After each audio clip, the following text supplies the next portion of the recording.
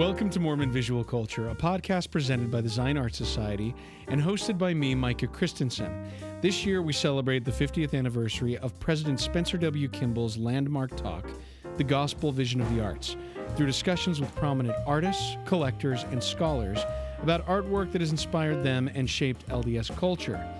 For this week's episode, we have what is for me an absolute dream event.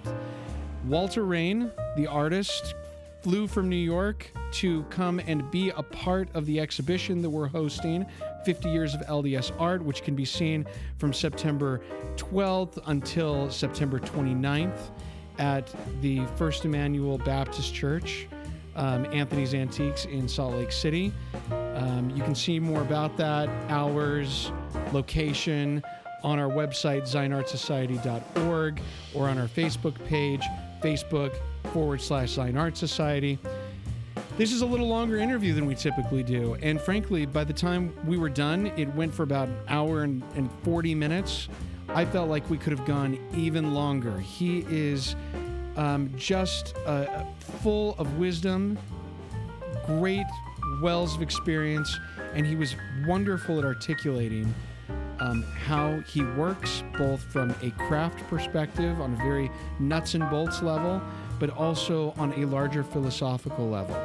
He was, it's something that some of the things that he said will stick with me for a long time and have had already a huge impact on how I look at LDS visual culture. Well, anyways, I'll let you enjoy this interview. I hope you do as much as I did. Thank you.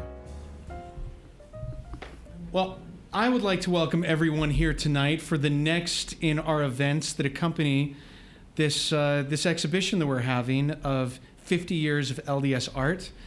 Tonight we are very, very happy and just shocked that we were able to get the legendary, in my opinion, and I don't think I'm playing this up too much because this is how I feel, rock star status of having the painter Walter Rane with us. Let's give him a welcome.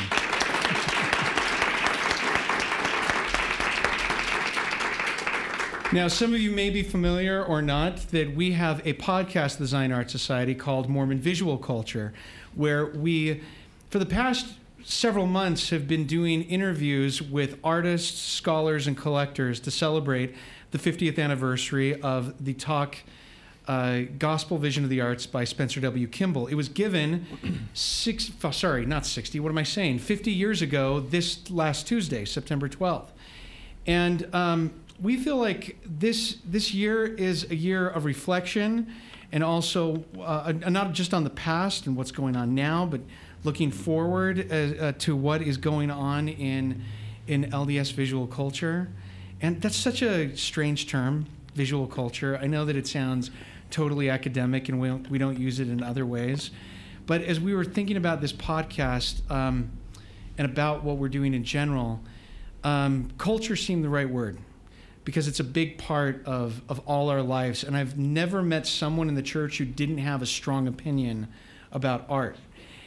Walter Rane has been on our hit list from the very beginning as someone that we wanted to interview, because he is not only an artist who is ubiquitous, but he's also individual, unique in his approach to art. And he has had a powerful influence on the way that I look at not just art, but gospel topics that he has covered.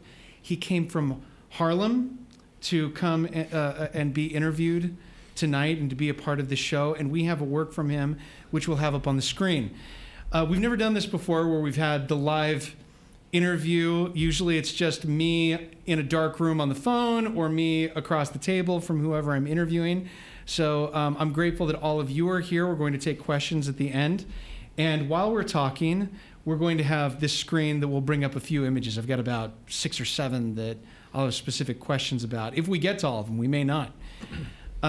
Those of you who are following on Facebook, you'll be able to see it. Those of you who are listening to the audio of this, and I'm sorry for the long preamble, those of you who are listening to the audio, we have on our website, zionartsociety.org/podcast, a copy of these slides. So they'll be able to see every one of them. So with that, I'd like to start by asking Walter, as is our custom, to tell us about the work that you chose. Because we start off with every guest choosing a work of art by another artist. I know that may sound odd. To discuss. And you chose a work that is by Jed Thomas called Still Small Voice. It was done in about 1999. Yes. And, well, first of all, tell us who Jed Thomas is. Jed, I have to start off by saying Jed is a good friend of mine. Okay. And Jed is a wonderful artist. And he's also somebody that probably not many other people know about. I mean, he's been a professional artist for, he went to BYU and studied art with Brian Krzyznik and Ron Richmond and Mike Workman, that group. So we're very familiar with those artists. Yeah, and Jed was part of that, and then he went on and he got a master's degree at Arizona State. In art? In art. Okay. In printmaking specifically, I believe. But the fact is he's had two careers. He's one of those people that he also got a degree in psychology and has been working as a school psychologist in Salem, Oregon all this time as well. Huh. And so he gets up at 4:35 in the morning and does his art and then has his other career, and he's been devoted to both careers. I think the two careers, he didn't want to let one of them go because he loved both and they kind of feed off each other, I think. I know at least that his art is very insightful, and I think that comes from his career as a psychologist. Where is he based? In Salem, Oregon. In Salem, Oregon? Yeah. So artists we're very familiar with know him. Uh-huh. We're not familiar with him, possibly because of being in Oregon, possibly because of this. Yeah. He exhibits in Arizona and Oregon mostly. I think sometimes in Utah. He grew up in Utah, actually, in Orem. So. Now this work in particular, why choose this work? Okay, because this particular work, The Still Small Voice, had a significant impact on me and my career. I came from an illustration background, and then right about this time in the late 90s, I was transitioning to do scripture work, scripture-inspired paintings, I guess I should say. And so coming from being an illustrator, you're reading the scriptures and you're coming up with ideas. And one of the Old Testament stories that just jumps out at you is Elijah. Elijah in the desert. He lives in a cave and he's praying for guidance. And he has this experience where there's an earthquake, there's a fire, there's a huge storm, and he's looking for the Lord, and the Lord's not in any of those. And then finally, the still small voice comes to him and speaks to him and gives him his mission call, essentially. And so, as an artist and an illustrator, I just loved all those kind of images of they're very dramatic and almost cinematic, and so I kept trying to find the right subject, the right way to portray that, and the still small voice. And then I walked into a home of a friend of mine, a mutual friend. Jed was her friend also. And there was this, and it's a very small painting. I don't know, my memory is it's probably about 12 by 16, 12 by 18 or something like that. And it just spoke to me immediately. And I said, well, what's the title of this? And Mary, our friend, said, The Still Small Voice. And it just hit me like,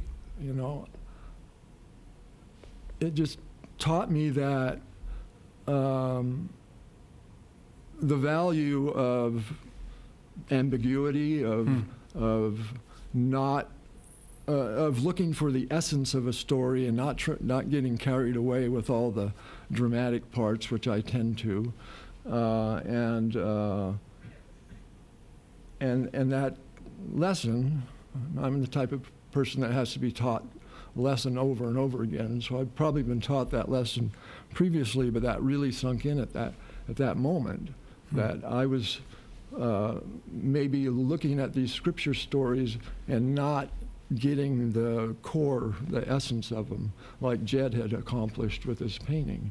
Just to me, I mean, he has, there's no Elijah in the painting, there's no wind, there's no earthquake.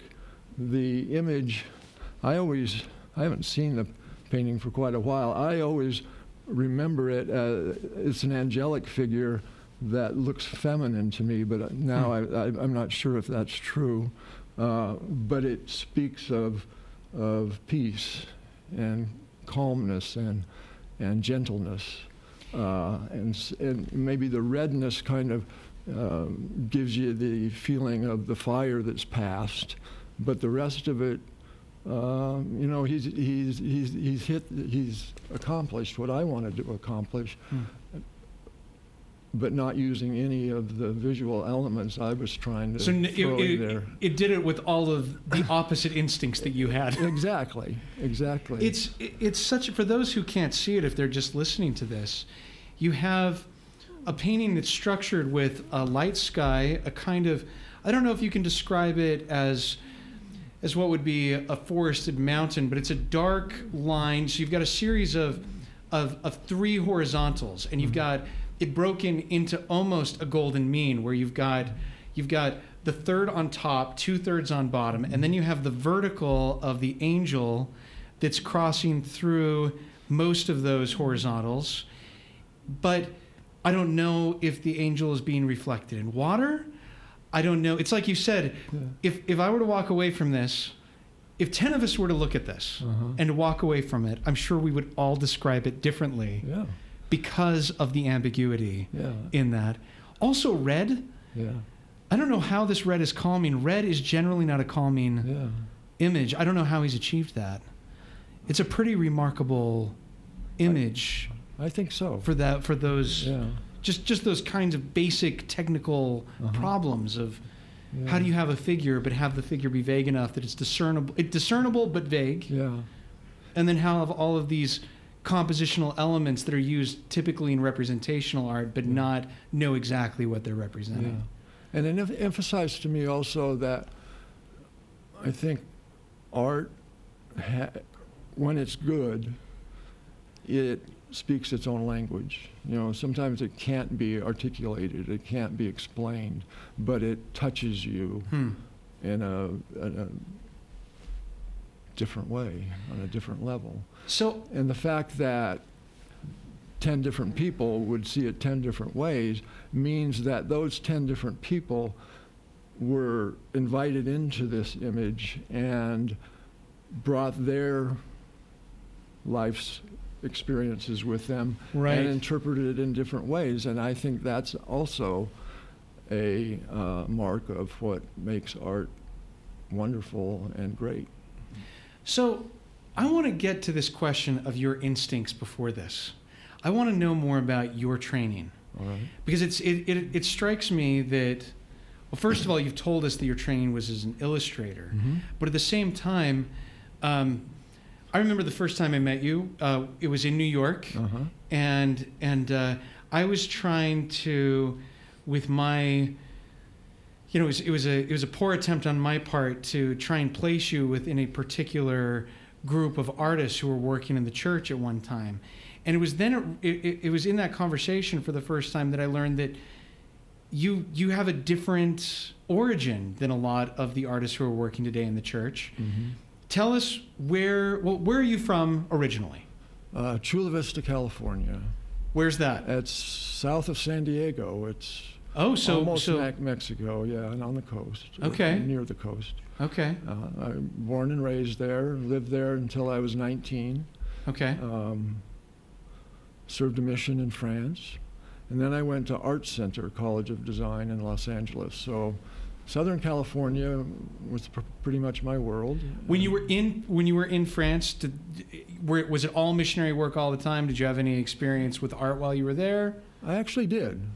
When I first went to France, I'm very poor at languages, and I couldn't. It took me a long time to pick up the language, and my first companion was wise enough to take me to the store and buy some colored chalk and had me drawing on the sidewalk to attract attention so he could talk to them because he spoke beautiful French. Did you tell him you were an artist? Yeah. So so you skipped this part then. When did you start an interest in art? When did you know you had it? That was very early. That was very.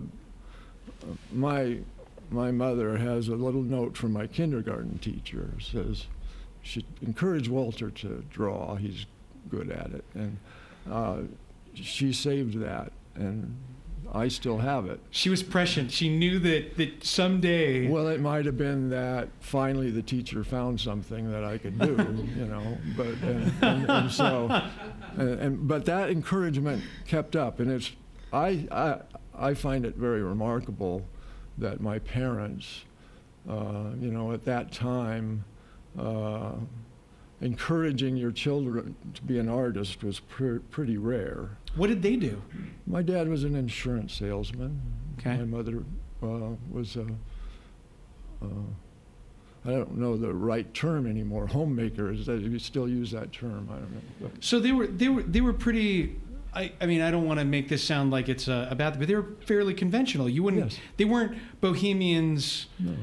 by any means. And there was no art of any kind in my family or extended family in previous generations. Of course, both my parents came from Idaho, farm, that sort of thing, and probably art wasn't part of their world much. You're a baby boomer. You were born in '49. Did they go there because of the naval base that was in Southern California? Yeah, my dad was in the Navy during World War II. Yeah. And when the war was over, there he was in San Diego, and he thought he was in paradise. He probably it. was. Yeah, he was. San Diego. He never wanted to leave. Besides all the being, it's beautiful. Though I have a friend who tells me every time I say San Diego's beautiful that it has the most cougar attacks of anywhere in the country, and that's why he hasn't moved there. But I think he may be the only one telling himself that. Okay. So what did your art look like pre-mission? What were you doing? I was always fascinated with realism, because I was a pretty easy buy for birthday presents and Christmas presents. They bought me art books and art You were sets. a cheap date. I was easy, and so I loved Rembrandt and still do, and that's the kind of work I aspired to. And it strikes me that there aren't many museums south of, I'm going to get myself in trouble, south of Pasadena, Los Angeles, that are known for having a taste for old masters, for having, the Huntington you have, but if you were growing up in south of San Diego, did this come from books? It came from books. And you weren't seeing the original works. No. You were seeing books. Books, yeah. Were you copying out of the books? I didn't do a lot of copying, no. Were you were doing work from life and just... life. And I probably even used photographs even then for inspiration. I don't remember. But... my taste for art has always been realism, even though, I was coming of age at a time of de Kooning and Pollock and that. The zeitgeist was definitely one very different. Of modernism, of abstract work. So my parents were very encouraging to me in my artistic ambitions, but I'm sure they steered me to, Saturday Evening Post, Norman Rockwell, and away from... Because that was their taste? That was their taste, Was it considered a moral issue, or was it just a taste issue? Taste issue. It's just a taste issue. I'm not implying that there would be one. I'm just... It's just something that occurred to me. Are you... So you come back from your mission, having used your art as a missionary tool while you were a missionary, And you go to college in, name the school again? Art Center College of Design. Art Center College of Design. Now, what was the curriculum like at the art, and why go there? Well, I went there because I wanted to learn to paint and draw like Rembrandt. And you looked around in those days, and the colleges, the art schools were not teaching that. And Art Center was a school that made no bones about it. They were training people to have careers in art. It was a career-oriented school. They taught designers, and they taught architects, I think, and, so this and illustrators. This is pre-Photoshop, Yeah. pre-Illustrator. You're learning to draw, to paint for the purpose of doing Illustration magazines. for books and magazines. Okay. But I was learning what I wanted to. I was learning to draw and paint the human figure, and learning about composition and color and all that kind of thing that art schools in those days were really steering you away from. They would say, if you learn how to draw like the old masters, it's going to hurt your creativity or whatever. So I kind of wonder about the generation of artists that were like the Harvey Dunns that had taught Norman Rockwell and Arnold Freeberg. It seems like there was a generation of artists whose style and skill level, despite having a very high skill level, kind of fell out of fashion, and they ended up teaching at some of these schools. Right. And I wonder if your teachers, your professors at this time, did they seem like frustrated artists that were that felt like did they have a chip on their shoulder of these modernists don't get what it takes to be an artist? And no, I didn't hear a lot of anxiety about that. They loved what they did, and they didn't at least express any kind of frustration about it. Did it feel like there was a culture war going on, or was it just a difference in taste? Because I'm making it sound like there was a frustration, and maybe there wasn't at all. I think, I'm not sure. Yeah, like and that's all right, yeah. The one teacher there there were a couple of teachers there that were there simply because, and they were the best, but they couldn't get a job anywhere else because they weren't teaching what the other schools wanted them to teach. But Lorzer Feidelson was a master draftsman, knew anatomy like nobody else, and his work was abstract. He has abstract paintings in the Museum of Modern Art in New York. Interesting. So it wasn't just clearly black and white of I am a traditional artist, so I will only. He was doing both. He was doing both. And maybe there was some frustration there that he, his ability to draw and paint like the old masters was not being appreciated. But he still had his career as an artist. I once interviewed Arnold Freeberg before he passed away, and I know he wasn't the first person to say this, but it was strange coming from his mouth. He said that all great art is abstract on some level, and it strikes me that a lot of those skills, the ideas of where you draw the eye around with values, with color, with just shape, period, are something that if you're a figurative artist, you've got to have some aptitude in the abstract. If you're an abstract artist, there's a Venn diagram where they cross over quite a bit, I'm sure. Yeah.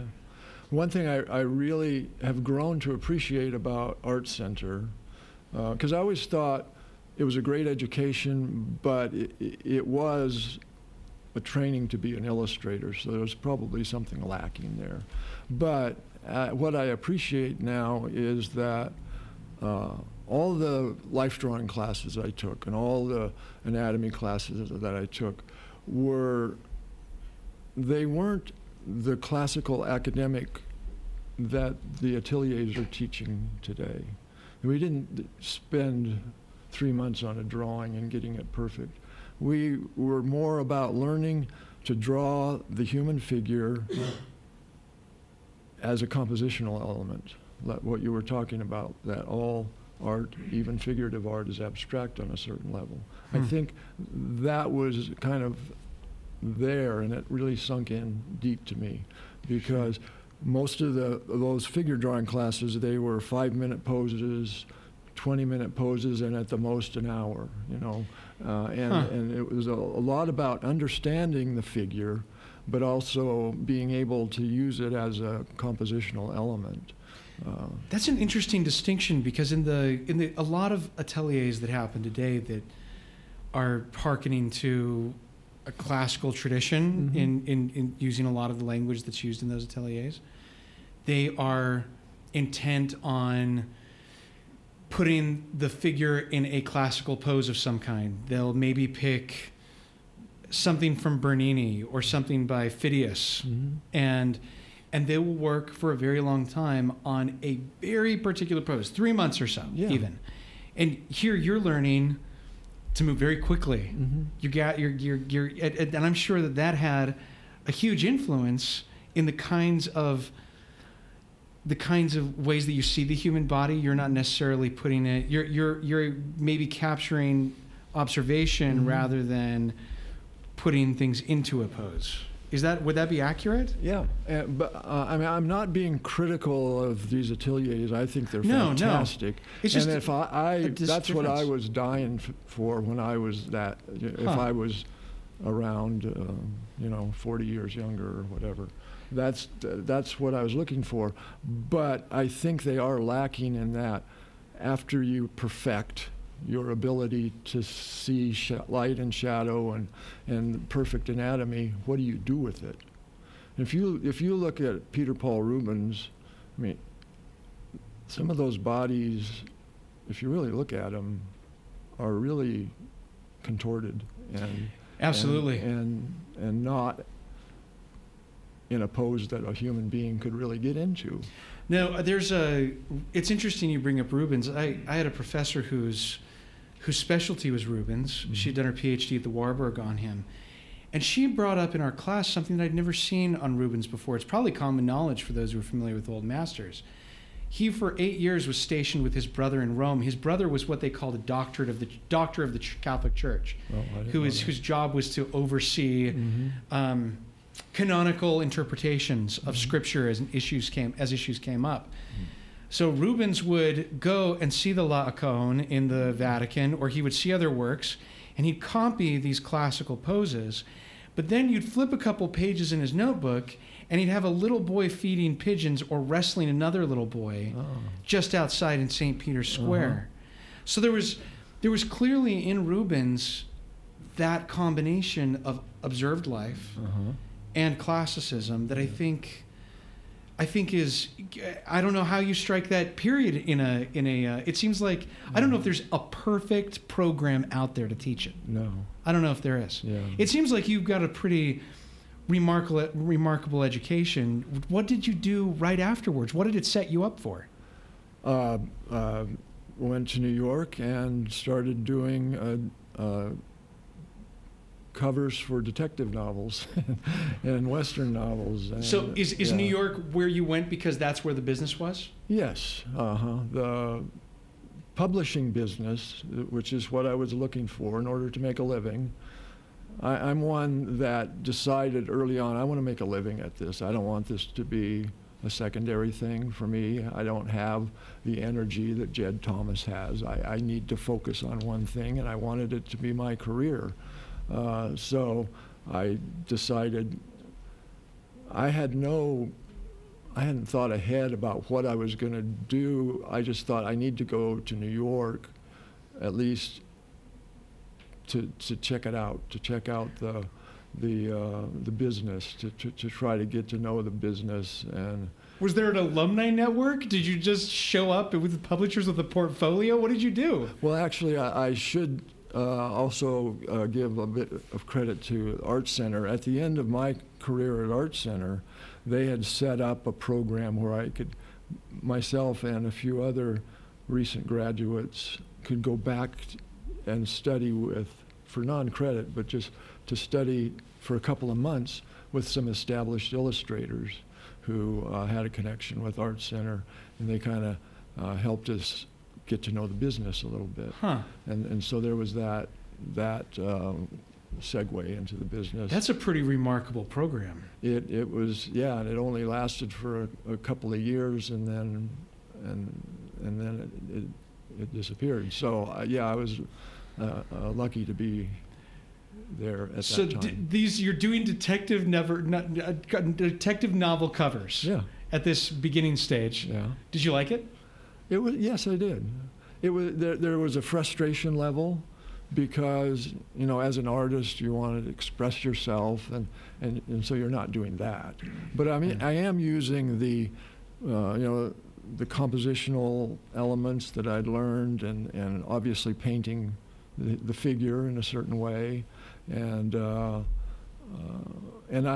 was painting, which is I'm a painter. I love paint, and so I was painting, and I was making a living at it, and so it was good. But I always kept at home something else on the easel that was purely personal, and it would help me stay grounded as far as my artistic ambitions, because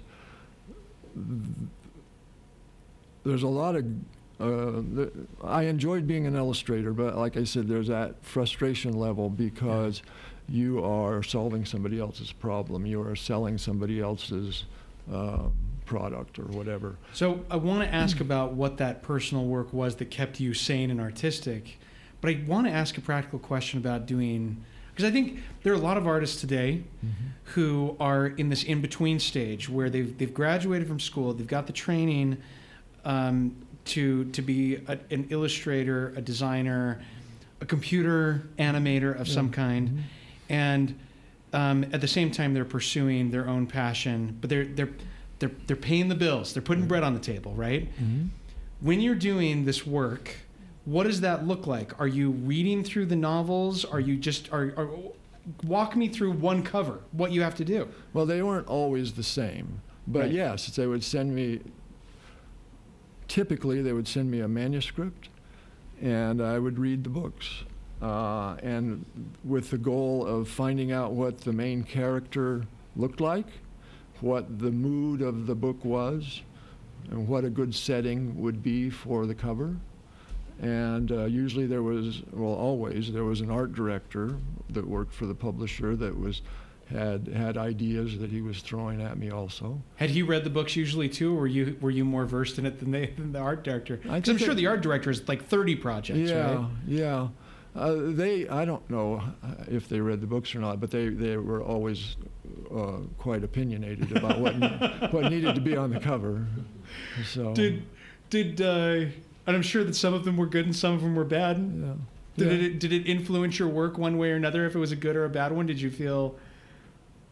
Are some of them more memorable than others, in your opinion? Oh, certainly. Some were good and some weren't good. Yeah, I didn't turn out the best every time.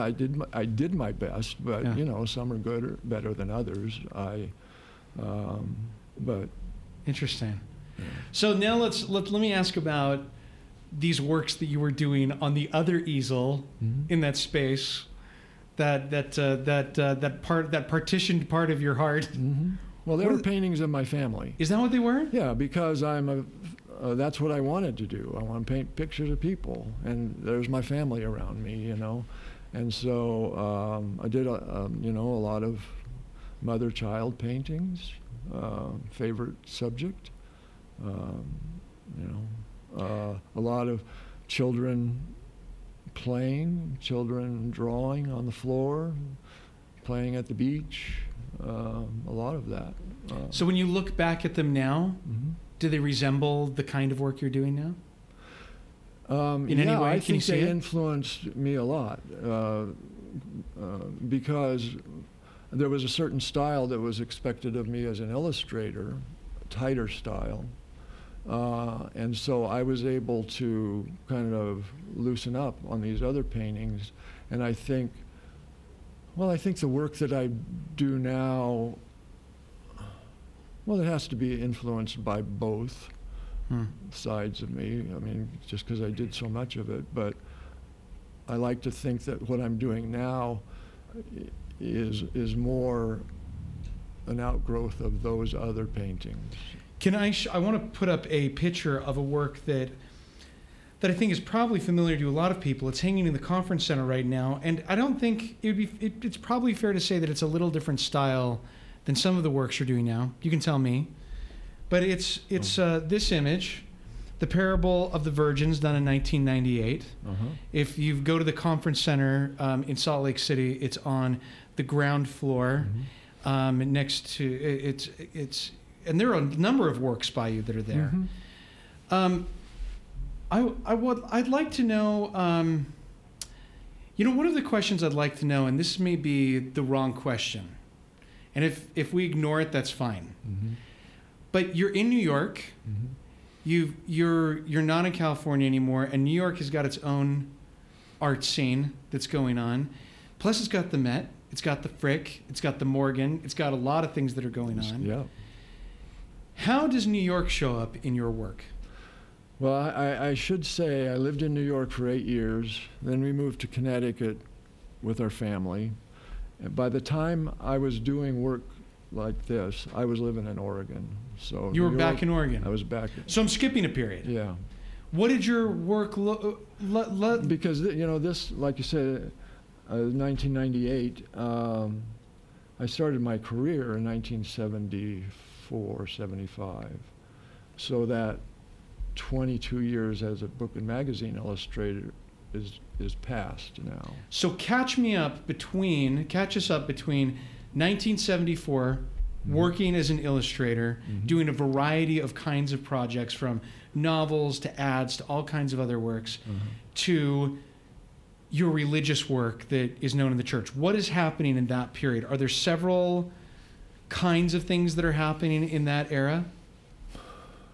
Well, I think of myself, whenever I think of myself what I am, I'm just a painter. So I was just always painting, illustration at home, I'm painting pictures of my family. I didn't think of religious work as being something that I was going to do. Now, I think you mentioned earlier about the Spencer W. Kimball talk. The gospel vision of the arts given in 1967. I look back and I look at it, I was in high school when he gave that, but I don't remember it.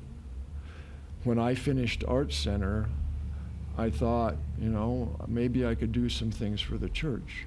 So this was 70, when I finished at Art Center, it was 73.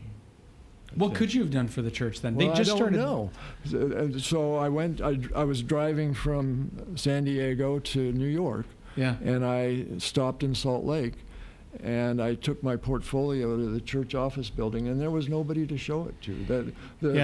So this is 6-7 years after the talk by Spencer Kimball, but the machinery for the church using new art hadn't been developed yet. So it's probably very hard for people who are living nowadays to imagine what it was like. But President Kimball's talk was given in 67. 64 was the World's Fair, and they were just considering having a visitor center on Temple Square.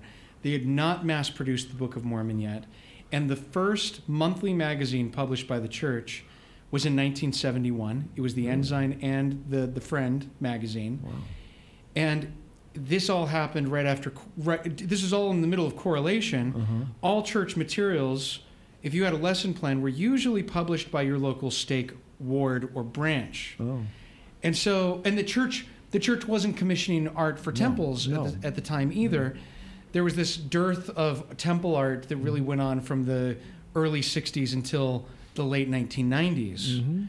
And so as an artist, you read President Kimball's talk, and you're in the 70s. And there's nothing happening. There's not somebody's office that says, drop art off here. Yeah. So I went on to New York thinking that I'm probably not going to do that kind of work. But then the church, they I don't know the dates, but in the 80s, at some point, they decided to build the Museum of Church 84, History and Art. that opened. 84, and they, hire actual art historians and curators to start looking for art in the church. I didn't know this was going on, but by the late 80s, they had this competition, worldwide invitation for any artists to submit artwork who were members of the church. And I think this was it was obviously an effort to find out who was out there. The churches started to realize they had a need for new art, and that art, I assume they realized art could be a part of our worship, or at least our missionary public relations efforts. And so I entered that. What did you enter with? I entered a painting of my wife and son. So it wasn't even, child. It was a mother-child. So it was something that, it wasn't necessarily seen as a portrait. It was seen, it was seen as the idea of a family image. Mm-hmm. Yeah. And, how big was it? It's like 18 by 24. Okay. It's not big. And the church reacted well to it and asked to buy it, and I said no, I didn't want to sell it. So I love this, because you're a working professional this time, and the art isn't for sale. That's right. That piece, anyway. That piece. I still have it today. It's a treasure to me right now. It's one of my favorites to this day. So how did they react to you saying no? Was this a strategy on your behalf, like dating? No, where you said, not at all. Sorry, I'm not interested, just to build up demand? Yeah, I didn't have a master plan here that someday I'm going to be a church artist. I had already kind of discounted that. So I just said, no, I wasn't interested in selling that because it's too personal to me. And then 3 years later, they had another competition, and I entered a different... What I entered was a painting of, this was an illustration. I had been commissioned by, I think, Ballantine Books or Random House to do a painting of Joseph and Jesus in the carpenter shop. It was a novelization of the life of Joseph. And so I did something for them, and they hated it. And Random House hated it, you said? Yeah, they said, this is not what we're looking for, and gave it back to me. So it had been sitting in my studio, and when the second competition came up, around 90 or 91, I don't remember exactly, I entered that. And that time, they asked to buy it, and I was agreeable. But then I didn't hear anything. It wasn't until, I kept entering those competitions, but it wasn't until about 1997 that I got a call from the church asking if I was interested in doing a painting for a visitor center. Now, when you say the church... Yeah, this came from one of the curator, curator... Richard people. Oman, or Robert Davis. Or Robert Davis, okay. So this is someone who's tasked with art, who's working probably across multiple departments in the church, but they're kind of based out of the Church Museum of History and Art at that point. That's right. Okay. Yeah. Okay. Yeah. So they've got their eye on art. They're looking for talent, and people within the church are going to them with projects, and they're reaching out to artists that they think can do it, and you're on their hit list now. Yeah. So I did a painting for the Winter Quarters Visitor Center, a painting of the resurrected Christ. And apparently they liked it, because then they called me and said, we have a need right now. I don't know if the conference center was on the drawing board at that time, but lots of temples being built, visitor centers, they needed new art, and they just said, we really like what you're doing. But they didn't give me specific assignments. They just said, if you do something that is scriptural, that you think we would like, show it to us.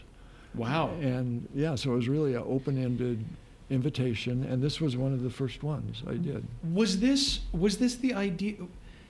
So it doesn't sound like this is, hey, you're on the payroll now. No. We're going to pay this much every year for you to do this many works. No, if they didn't like it, they just didn't buy it. So you didn't quit your day job? at the time, or did you? At what point? Well, by then my day job had kind of disappeared anyway. Why was that? The computer art became very popular at least in the type of illustration I'd been doing. Okay. And I wasn't doing it. My agent told me I needed to go retrain myself and do my work on a computer. So this is the age of Illustrator and Photoshop. Right, and I didn't know it. And I didn't know how to do it. This is a I don't mean to sound, you're a horse and buggy in a car world. That's right. All these .coms are coming up, Yeah. and all these publishing houses are dismissing this old skill set Mm-hmm. that is still extremely useful, but they just kind of decide we can do this now that's instead. Right.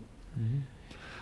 So that was part of the reason too. There's many family reasons and other reasons, but part of the reasons we moved to Oregon, because I was kind of realized that my illustration career was over. We went to Oregon. I thought I'd be a landscape painter or maybe portraits or whatever. I didn't know what I was going to do, but I thought life would be cheaper out there and be close to family. And, well, their loss is our gain, yeah, right? So things weren't really working out great in my landscape career, and then when the church called me, it was like, it was. So what was your expectation? Did you just say, well, I guess I'm going to throw spaghetti against the wall and see what sticks, and just start making things like crazy, or were you cautious? No, I jumped into it full. Yeah, I don't know if spaghetti against the wall is the comparison. Yeah, but maybe. But, well, I guess what I'm getting to here, and let me move on from the spaghetti metaphor, and go to another question, which is, you hear so many artists today, and they live in a post art evaluation committee world that the church has now that they didn't have then. And there is, within this world that we live in now, a lot of, and I'm sure that people within church management are frustrated with this too, a whole bundle of expectations of what the church expects an artwork to look like, right? Which did that exist when you were submitting works? I don't know, because I was just doing work that I really liked. I mean, I get questions from students now when they say, how do I become a church artist? How do I do work that the church will use? And my answer is, although it seems self-serving, I guess, that don't approach it that way, because you need to find your voice. You need to find what you do best. And if it turns out that the church will like it, then everyone's a winner. But if you're trying to train yourself to become a church artist, it's probably not going to be very good work. It's probably because you're second guessing what somebody else wants. And so you're not going to do what's coming from your heart. I was very fortunate that when I made that transition from being an illustrator to just doing these scripture paintings, I was throwing spaghetti against the wall, I guess. I was just loving this. I thought, I grew up loving Rembrandt, and now I get to try to do,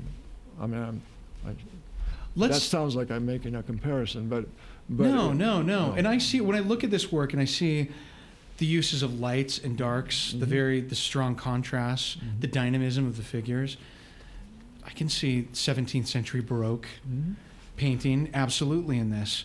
And it strikes me that no one was really doing work quite like this at that time. You're not coming from BYU like a lot of people had come. You're not coming from any particular, was there anybody who graduated from your same school that was LDS that was doing similar work? There was, Bill Mon was going to school. We went to Art Center together. His career went a different way, though. I don't think he's done a lot of religious work. So where does this come from? Tell me about the conceptualization, soup to nuts. I'm going to stay with food. Spaghetti, soup, nuts. Tell me from this work how are you conceiving of them and creating it?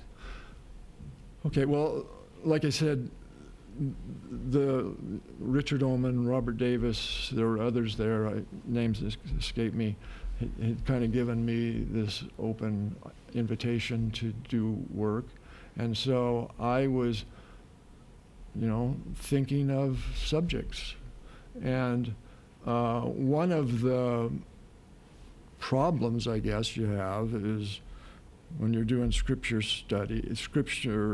narrative paintings, is that the great masters and geniuses of art have done them already. So you start thinking of yourself as competing and realize that that's not going to work.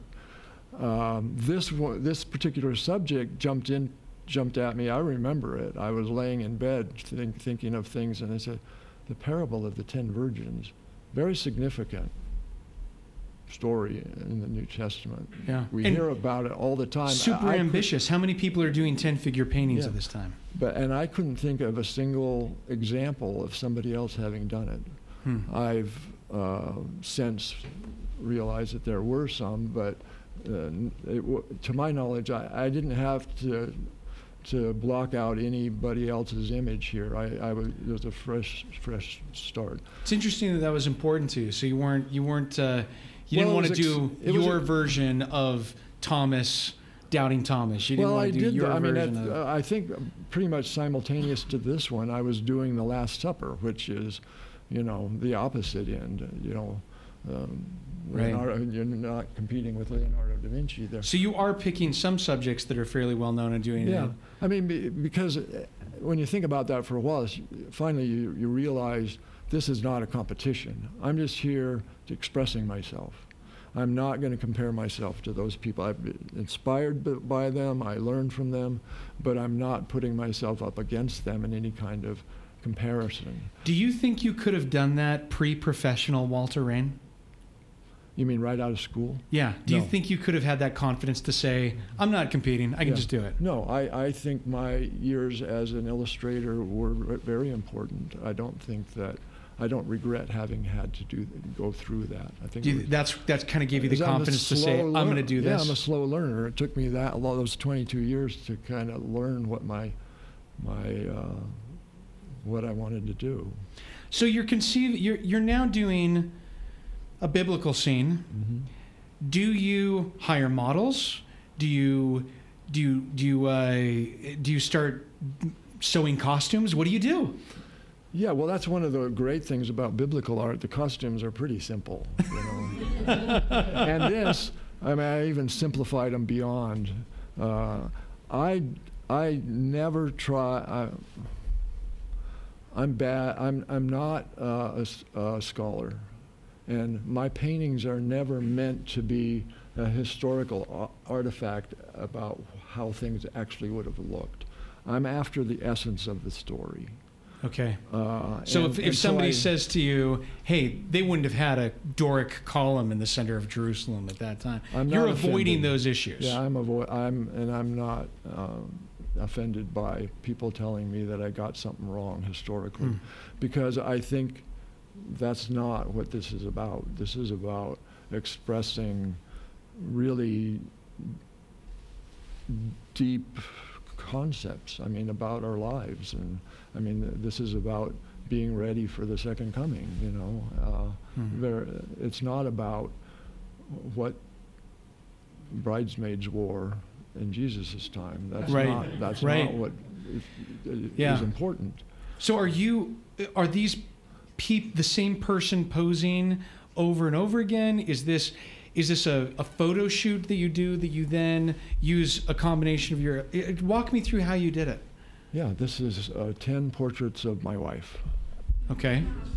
And so do you create beforehand a thumbnail sketch, and you're doing a premier-pense, they'd say in French, and then putting her in those poses? How much are you working before you get to the photo shoot? Well, the pre-photo shoot, as you say... And I'm sorry if I'm using a terminology that you want. Okay. Is very important, especially in this composition, because when I decide to do this subject, what's important here? Important is this back and forth feeling, you know. So yes, I'm, like we were talking about figure drawing and gesture, that's what's important here, is the linear patterns that are created by the rhythm of hands going to hands, and where faces are looking. And back and forth, because that's the message I'm trying to convey. When I think of this parable, it's, am I ready? Occasionally I might think I'm doing pretty good, but most of the time I realize I'm not very ready. You know, I'm one of those people. And so that's what I'm trying to give you, that feeling of indecision and back and forth, and as well as the mercy, some people reaching back and wanting to help, all those kind of things. But using, that's why I'm so excited here. I'm using the human figure to convey important messages, important things. So if I'm trained in today's academic atelier revival style, I'm using a kind of reinterpretation of Florentine models, where what I do is I come up with the premier pense, this kind of really rough compositional sketch, and then I fill it out more and more to the point that I've got every hand gesture figured out in graphite or charcoal or whatever, and then I get my models and I pose them in those things.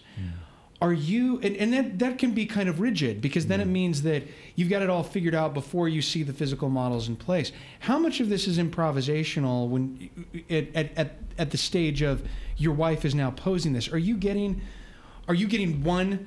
10 quick photos and using those, or are you doing 100 photos and seeing what works as you're doing it? Yeah, I'm getting, I start out with that drawing, so I know the rhythm I want to have, and so I'm looking for the gestures that will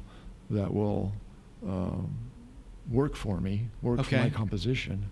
And I'm doing hundreds of photos, and I'll use a hand from one and a head from another, maybe an ear from a different one, or there's no ears in this painting, but there's a little bit. There we go. I'm an expert on Walter Rane, and there is an ear in that painting. Okay. No, I'm kidding. I'll have you know, sir, there is an ear. It's that's interesting, because then it's almost like you're using photographs not as a way to paint what's in the photographs, but photographs as a reference, and you're forcing the photographs as you're creating a collage. They're used. It's interesting. I've never really heard of anybody using photographs in quite this way. Oh, really? No. So for this figure, I would probably have a dozen or more photographs taped onto a board, and I'm looking at all of them while I'm coming up with the figure that I want.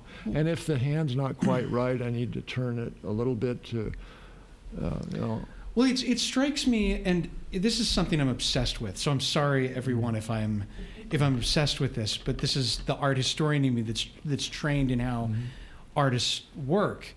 When Daguerre came out with his invention in the 1830s, 40s in France, the French Academy assigns Paul de la Roche, the student of Ingres, to review the new invention.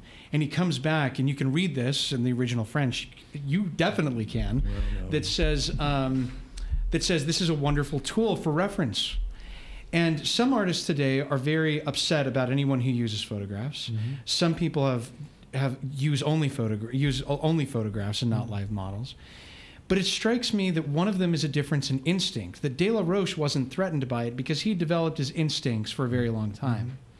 And the photographs were able to inform his instincts that he'd already formed. And it strikes me that there's a similarity between you and that kind of artist. That as an illustrator, for years you had been looking at gesture, at the human figure, and that the photographs were were there as an informative tool to inform decisions that you were going to make anyway. Yeah. Right? Mm-hmm. Would that be accurate to say? Yeah.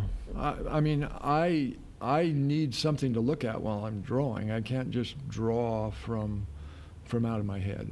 And after all these years, I still can't do that. So I need something to help me with how the light falls across the cheek and that sort of thing, and the turn of the hand.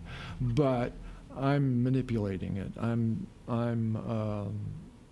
changing it to suit my needs. So a practical question about this work that I have is, the church now, if they go to an artist and they're doing a temple, they'll say to Joseph Brickey, I need this piece to be circular, this many inches to fit in this architectural niche. It's going to go around a baptismal font in such and such a temple. How are you deciding size? I mean, they're telling you to work. How do you say, I'm going to make this 10 feet tall, or it's going to be 48 inches? How do you make these decisions? Well, I seldom get a commission where they're telling me, this is what we need, size-wise. So it's just up to me. And that seems ideal. That means that you're doing it based on what the painting demands, maybe. Right. That's kind of what I'm doing.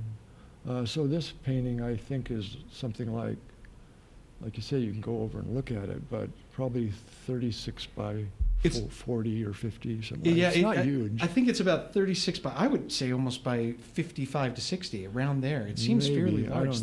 Maybe I'm wrong, but it feels large. I mean, it almost is about the size of what we're looking at right now on this screen. No, I don't think it's that big. You don't think it's that big? I don't know. Maybe it just looms large in my imagination, and that's why. Yeah. So I'm going to ask you about another piece that used to be in the conference center. I know it's still in the church collection, or maybe I just didn't see it the past couple times I went. Oh, yeah. You had told me before, when I'd asked you about images we wanted to talk about, that this image was for you different than other things you had done before. Yeah. Why? What is different about this for you, and what happened? Well, and this sort of goes back to talking about Jed Thomas a bit, I should say for those listening, this is titled "He Anointed the Eyes of the Blind Man." It was done in 1999, and it's Christ's hands reaching down and anointing a blind man's eyes. Sorry, now go ahead. So I was struggling with this image. I had painted this on a larger. Actually, it says it's on linen. It's on a board. It's on a board. I had painted it on a larger board, and I had painted the background. I had painted the full figure of Christ.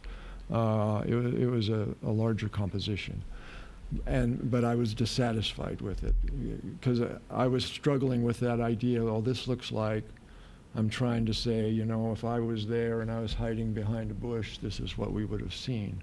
I didn't want it to be that kind of painting. I didn't want it to be kind of a historical record of what I thought this event looked like. Why? Why didn't you want it to be because I wanted it to be a painting of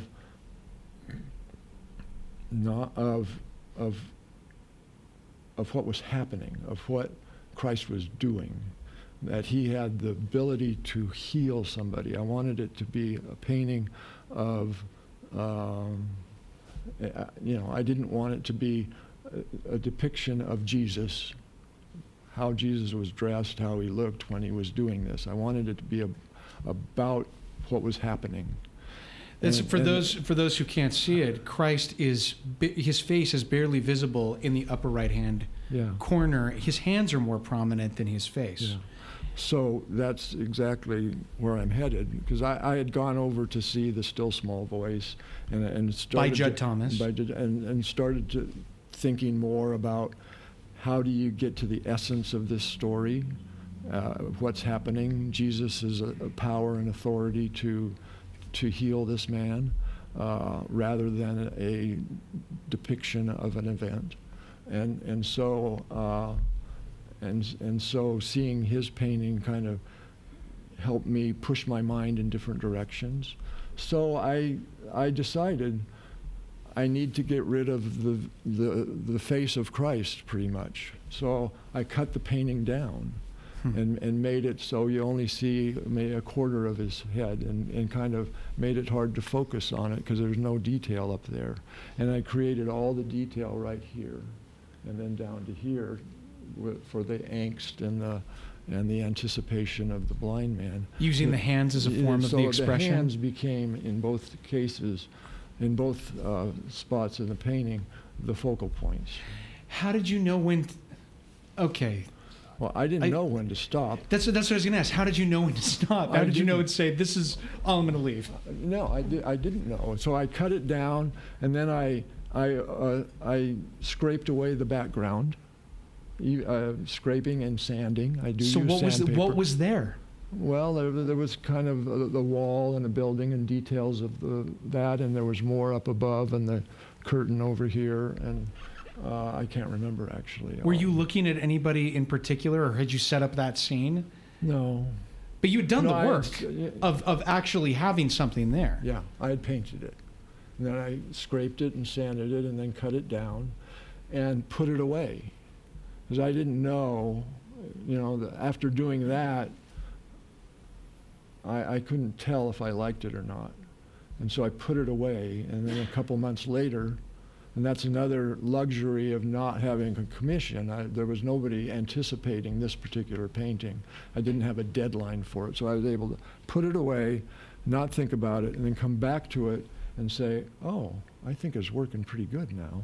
And so I emphasized the direction that it was going in, started doing more work here, and I think I'd sanded all this off, but I thought I needed a little definition, and so I started thinking of it in more abstract terms because I felt it was working, and then put it away again, and then I go back and forth with that until finally I look at it and I think, oh, it's done.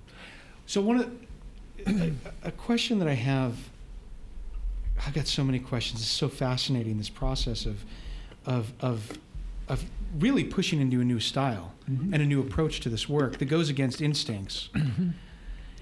It makes me wonder, if you were living not in Oregon, 'cause you're in Oregon at this time, but if you were living in Provo and you were part of an artist community that was seeing each other on a regular basis. You're going to parties, you're going to each other's studios. You would have had other critics who would have had opinions about what you're doing at this time. And when I hear you describing your process of putting it away and pulling it out, I hear you saying, I like this at this point. Do you have anybody at this time who you're sending it to? I mean, is your wife there saying, look at this? Are you going to old professors? Are you going to anybody and saying, I want a second opinion on this? Or are you at the point in your career where your instinct is what matters to you? Or is it, I guess that's a broad question. How do you know that you like it? If it's a change in style? I can't say that I'm, an island and I'm totally, I can totally disregard other people's opinions. But that community you were talking about, I could never work in something like that. That's probably why I live in New York and not in Provo. Yeah. I do value my privacy, and my wife's she has great instincts, and I will look for her to give her opinion from time to time. But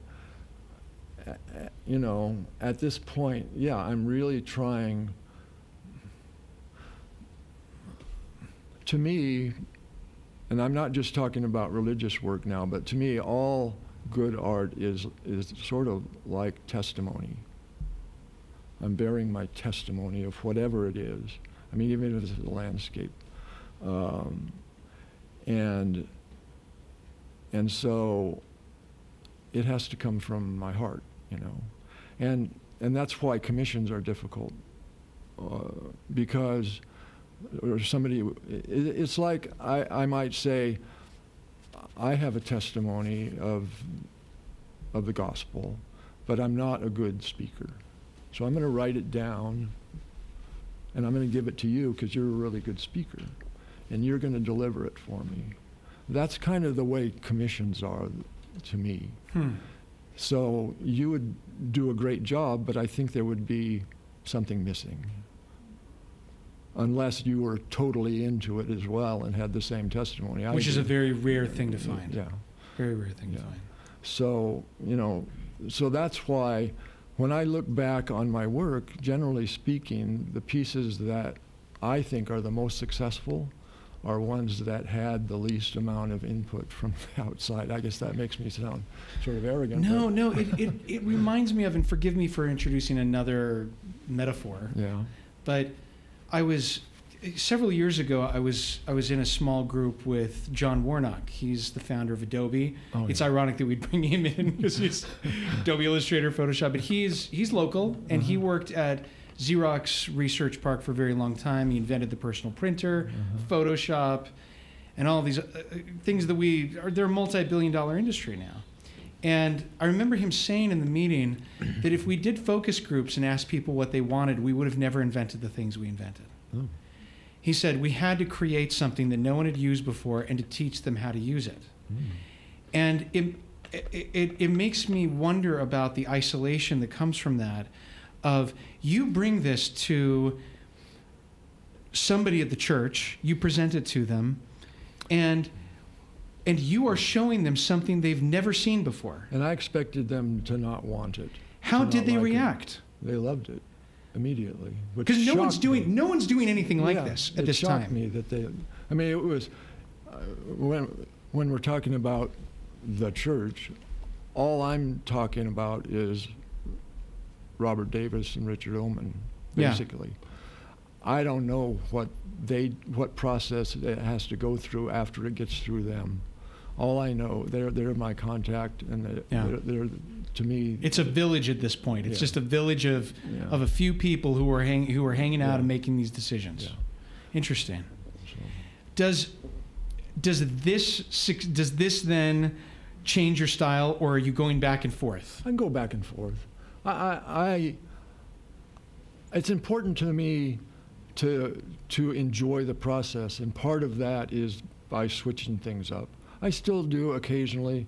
I just finished up while I was doing the Lazarus piece that's here. I was doing another Lazarus piece that was a full-on illustration of Jesus and Mary and Martha and the apostles and Lazarus, and even angels involved as a commission.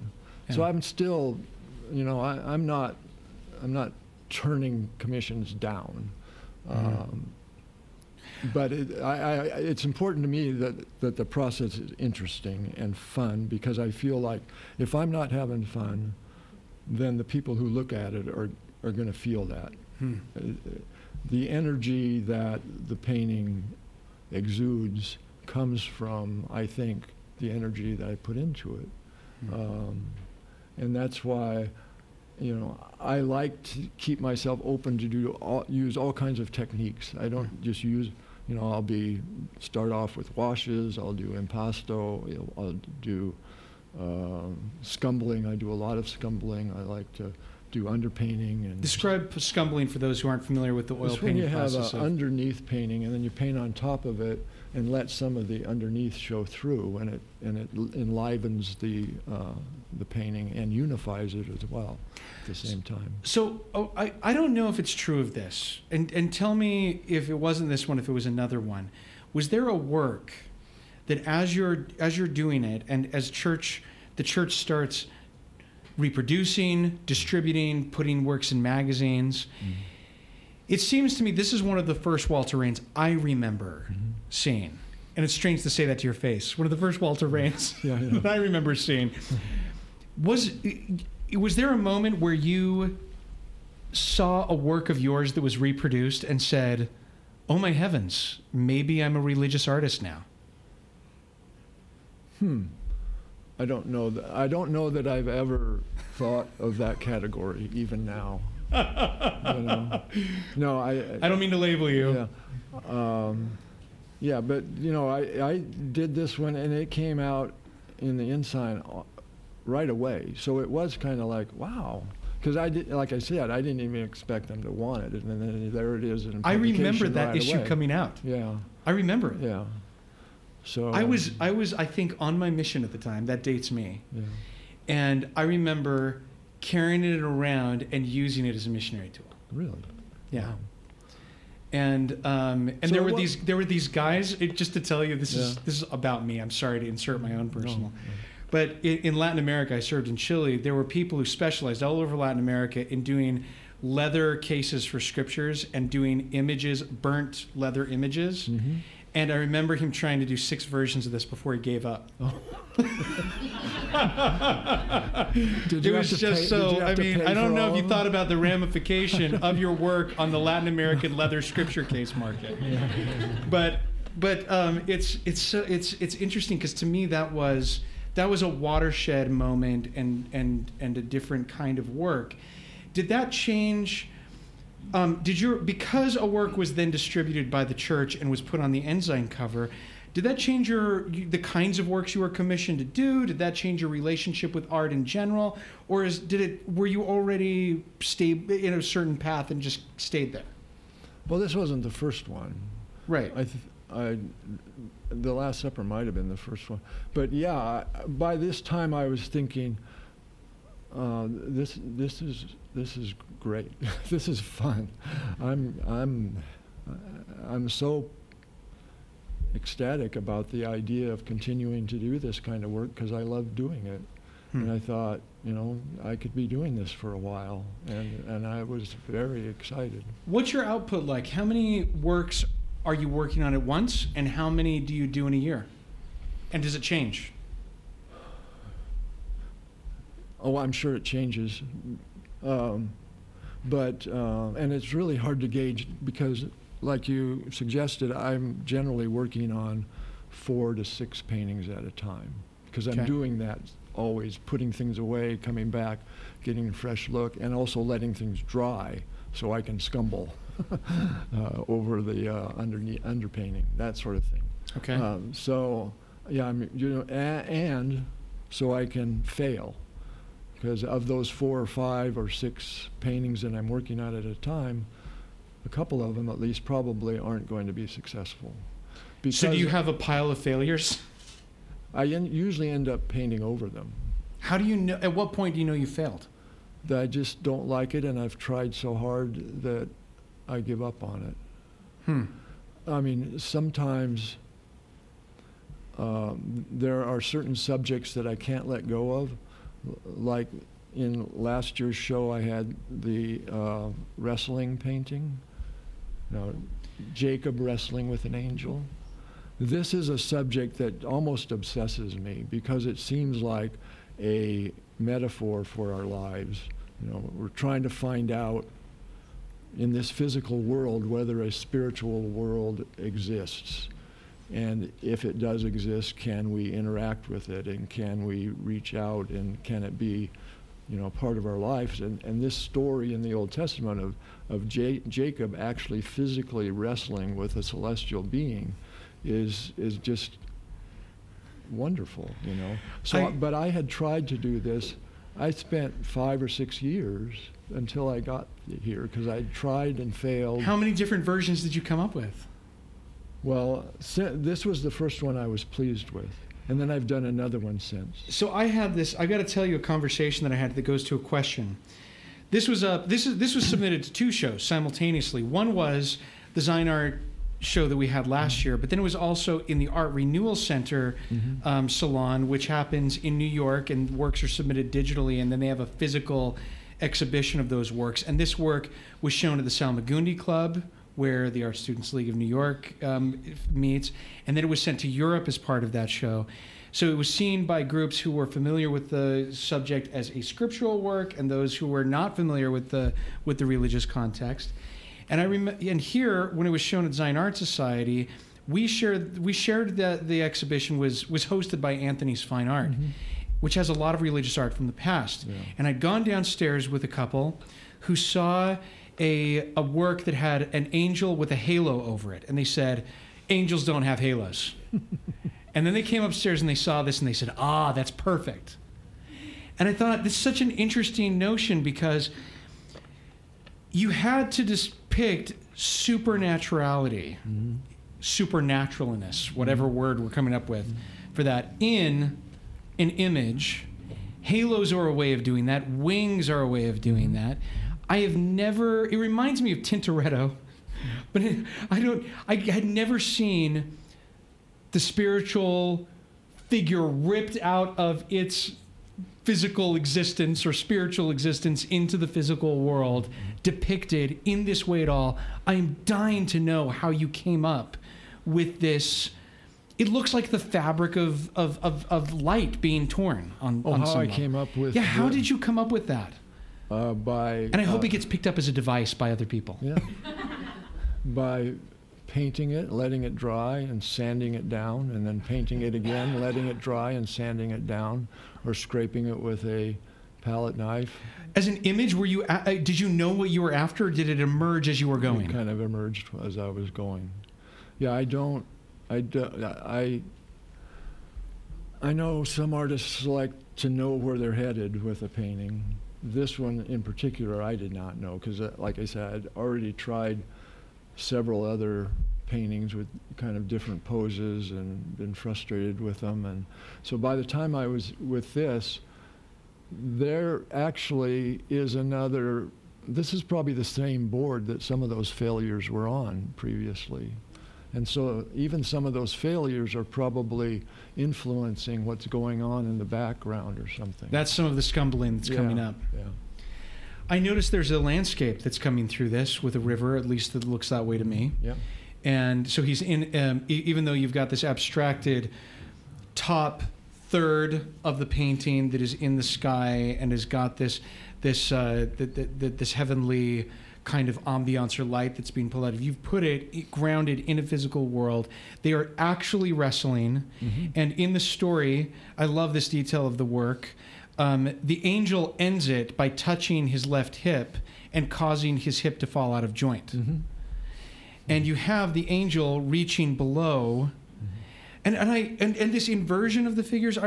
How did you achieve this pose from the two of them? How did you land on this pose? I hung a swing from the ceiling, and I had my sons, one of them in the swing and one of them down on the ground. This is in your apartment in Harlem? No, I started this in Oregon. Okay, so you had him in a swing. Yeah. And one's the angel. Were your kids wrestlers? No. What direction are you giving them? Tear each other apart? Yeah. There's a lot of happenstance and luck, because I wasn't sure where I was headed and how it was going to look. I had tried to draw this out without photographs, and I couldn't get it. I didn't know how. And I wanted the angel coming down head first, because every time I had them on the same plane, it looked like they were dancing or something. It just didn't work. And I wanted it to look like something coming down from heaven, and he's coming head first because he's a celestial being. He's different from the physical being. So you're putting it away. You've got different versions. When did the first version start before it ended in 2016? How long is this? Probably 5 years. 5 years.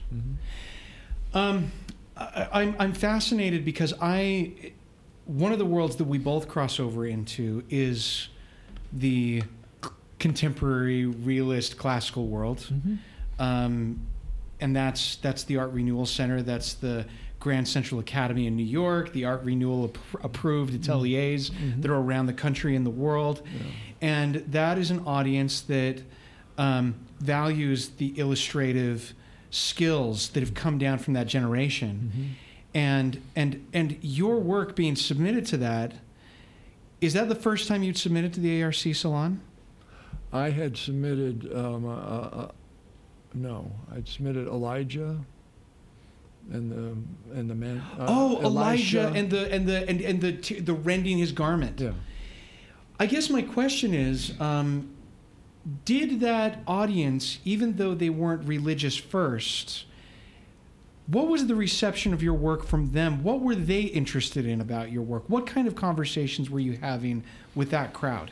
I didn't have it. You didn't? No, I mean, not in that depth, because, well, first of all, primarily that show is an online thing.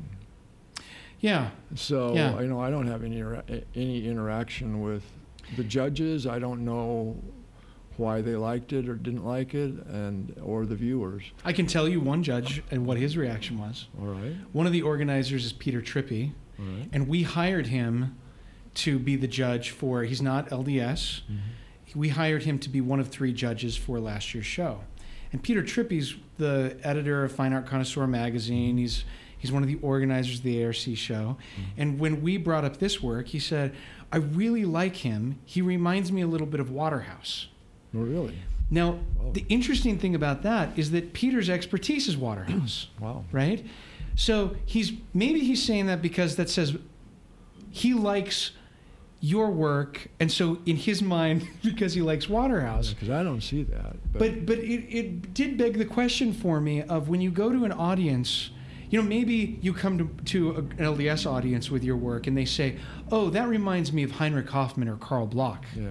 Because that's what they're used to seeing. But then you take it to the RC show and they say, wow, he reminds me of Bouguereau, or he reminds me of Jules Lefebvre or Carbonell, or maybe that's Dagnan Bouveret, and they start making assumptions.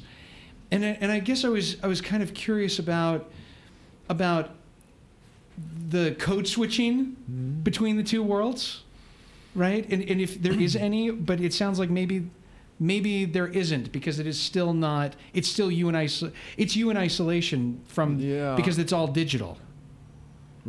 In that show, yeah. Yeah. I'm not sure I'm interpreting your question correctly, but I'm not sure I've got a great question either. It's I feel like I'm influenced by all of those people, and I don't really think, I want this to be like Caravaggio or whatever. I'm influenced by de Kooning and Pollock because they love paint and I love paint, and just the beauty of paint itself, and I love the abstract qualities of what I do. I value that as well. I want to ask you about one more piece, and that's a piece that. And this will be the last piece because I know we're running out of time. Unfortunately, I could be here all night. And this is a piece that's currently on view in New York with Reese Galleries, which is a very well respected gallery that deals. Historically, they've dealt with 19th century work. Howard Reese has been dealing with a lot of Daniel Ridgway Knight. He's an expert on that figure. He's expert on people like L'Hermite and other figures. And recently he started to go more in towards contemporary artists. But it seems to me that, did he see your work in the ARC salon? He saw. How did that happen? Well, he saw my work there, as far as I know. And I know he's in that world, Fred Ross and he know each other, so there's that connection. They're both members of what's called at least Howard is, and he's one of the organizers of the Fine Art Dealers of America, and they have a big show every year. In addition to his gallery, they have a big one in Los Angeles and another one in Florida, and you're part of that that world now with this work. Right, but. What's the question? The question is, did he come to you and say, kind of loosely in the same way that you got from the church, paint something, I want to represent you? What did that conversation look like? Well, first of all, it was a tentative offer.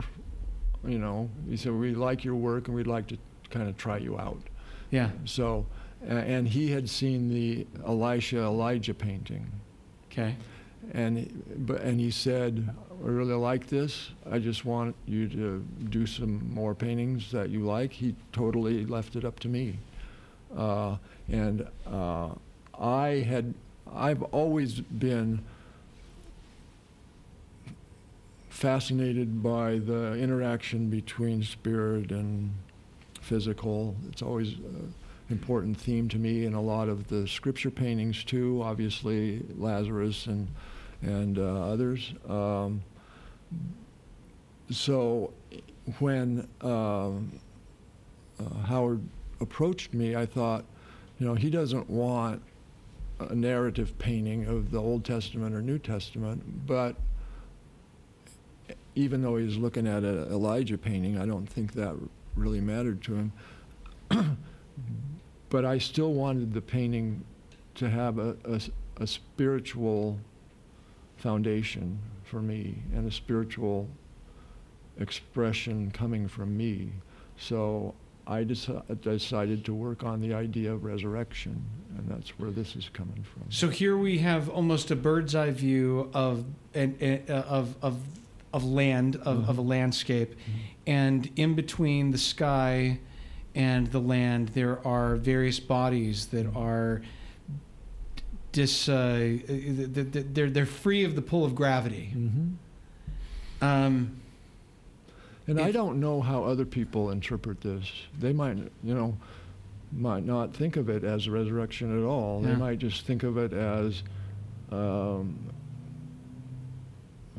don't know, physical and the elements of the earth and interaction with the humans and the earth interaction and the clouds and that sort of thing. They might not look at it the way I do, which is fine with me. In fact, that's exciting to me when I find that. So you don't send off on the back of it a description of this is the interpretation of this work when you do something like this, because it's titled solely Alone. Yeah.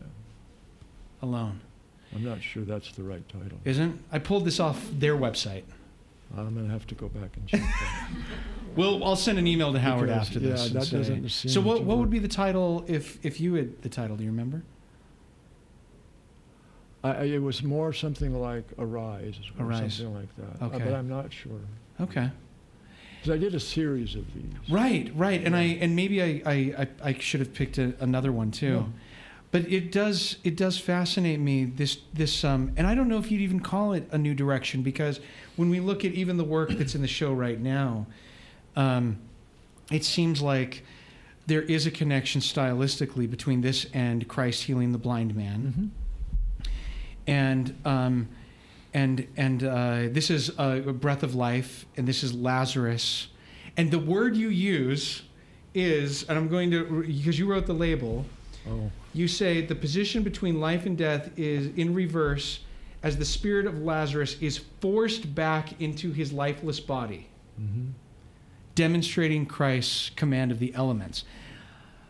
I had never considered resurrection a violent experience, or that a violent experience until you said it. This isn't resurrection. Well, right. And I almost corrected myself the moment I said that. The forcing of the spirit and the body back together, I never thought of that as a violent moment, but then I thought, well, birth is an extremely exactly violent experience. That's what I was trying to make that comparison. Were you? Yeah. I'm glad that I got that then. Yeah.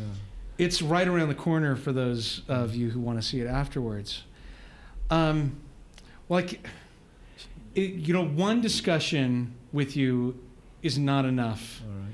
But it's also such a privilege to get in the mind of someone who, I think that many of us in the church have grown up with your work, but have not had many opportunities to hear directly from you, and and maybe that's something. And even as I hear you talk, you're also happy with the idea that people don't have necessarily your interpretation. Yeah.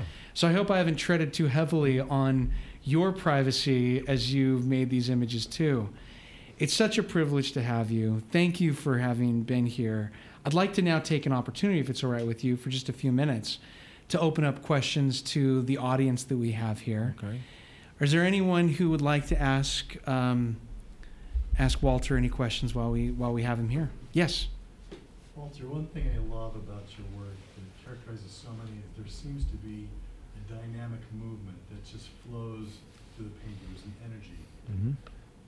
That seems a very conscious choice stylistically that you have carried through. Can you tell us about why and where that came from and the thoughts that go into that type of energy in your paintings? Well, why and where it came from is,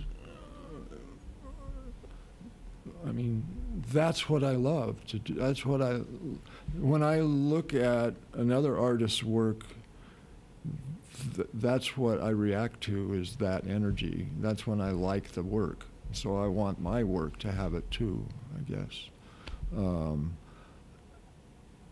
I think it engages the viewer. It makes you want to be involved when you feel that there's motion going on, and it kind of draws you in, I think. And I work at it. That is a primary goal of my work, is to have that movement and energy. So I work at it that's the first sketch. That's what is the core of the composition before I decide where the people are and what they're dressed like and what their gestures are, is the energy that the composition is going to exude. Yes, and be sure to speak up too. You did a great job speaking loudly. Okay. You've spoken to some of it already, but I would love to hear your comments on the texture of Breath of Life, particularly because the image that is going to be seen online and that we see right now does not remotely do the texture of this painting justice. That has been an issue with me my whole career, because I love surface texture, and I know it doesn't reproduce well, so it's kind of silly for an illustrator to be interested in surface texture, but I was anyway, and I just keep doing it because to me it makes the whole process exciting. So, for instance, there's a lot of sandpaper going on here. So I painted the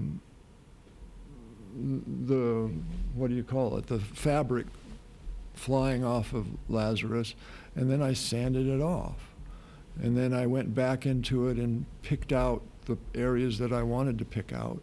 And then maybe I sanded it again, and then back and forth until it had that freedom that I was looking for. I wasn't exactly sure what I was looking for, to be honest, but until I was pleased with it. Yeah. Yes. Something I've noticed about LDS art over the years is the aversion to using black or dark colours. You don't have that problem. Rembrandt didn't have that problem. Right. Could you? You seem somewhat purposefully isolated from the general Mormon art world. Yeah. Would you make a comment on why they don't use black and why you're okay with it? Because I can't speak for other people. I have no idea. But I'm looking for drama, and black helps. I don't know. Yeah, I've had that tendency, and as an illustrator, it was often a criticism that my work was too dark, and it's a matter of personal taste, I guess. For some people, my work is too dark, but to me, it contrast really is powerful, visual thing. If you don't mind me asking a follow-up question on that, because it seems to me that there are artists today, you hear the story occasionally, where they'll send a painting to a church committee, and the church committee will say, the figure needs to be smiling or have its face turned. Do you get those criticisms, and how do you handle them? Because it seems to be part of this idea of, and I don't want to change your question. Is this an all right direction? Sure. Okay. But how do you handle those kinds of questions of? I mean, if I'm doing a commission, I realize that somebody else is involved in creating this piece, and I will usually try to do my best to come up with something that they're happy with. And that you're happy with? And that I'm happy with. and it occasionally has happened that has never come, it never happens, and it just gets rejected. It's happened. And you let the rejection happen? Yeah. Interesting. Yes. Because maybe we're going too long, but there was a recent example of that. We're in control. That I did for the temple committee. It was even somebody. Usually, the temple committee, at least in my case, doesn't request certain subjects. But in this case, one of the designers wanted a Gethsemane piece, and so I did one, and the upper part was all black, and so they sent it back. It had the angel and Christ praying, and I have to say I was really excited about it. I really thought I really hit the nail on the head this time. But they sent it back and said, we don't like that big black area up on top. And so I tinkered with it a little bit and sent it back again, and they said, no, that's still not good. So that was it. You still have it? I ended up selling it to somebody else. So. How do you get the faces to communicate the right emotion? I mean, is that like a wrestle sometimes? Yeah, it's So a I'm wrestle. going to repeat that just for the mic, Okay. because I know you're kind of far back. But the question was, how do you get the faces to have the right emotion, right? Well, you might notice that I often try to take the focus away from faces. But when I do, it just happens that the face has to be a focal point, I try very hard to make it as subtle as possible, but still express what I'm looking for. Because it's really tricky to convey emotion through facial expression in a painting for me. It's better to have the emotion expressed by the gesture and the pose and the overall feeling of the painting. If you're focusing on the furrowed brow of Jesus, then to me it just doesn't work. So I try to make whatever, if there is an emotion conveyed through a facial expression, I try to make it pretty subtle. And it's just a matter of going back and forth with it until I feel like I'm happy with it, and hopefully somebody else is happy with it too. Yes, last question. This is a selfish question, but what advice would you give to us artists who are still trying to kind of find our way? Well, I think I mentioned before, I think it's important that you don't have a target, like say, I want to do paintings that the Temple Committee is going to like. Because for a couple of reasons. One is I think it stunts your growth as an artist. And also, I'm hoping that even the Temple Committee is going to grow in their appreciation of new art. And so if you're not doing it, where are they going to find it? So. Thank you. Mm-hmm. Well, thank you so much, Walter, for coming. It was a privilege. Thank you.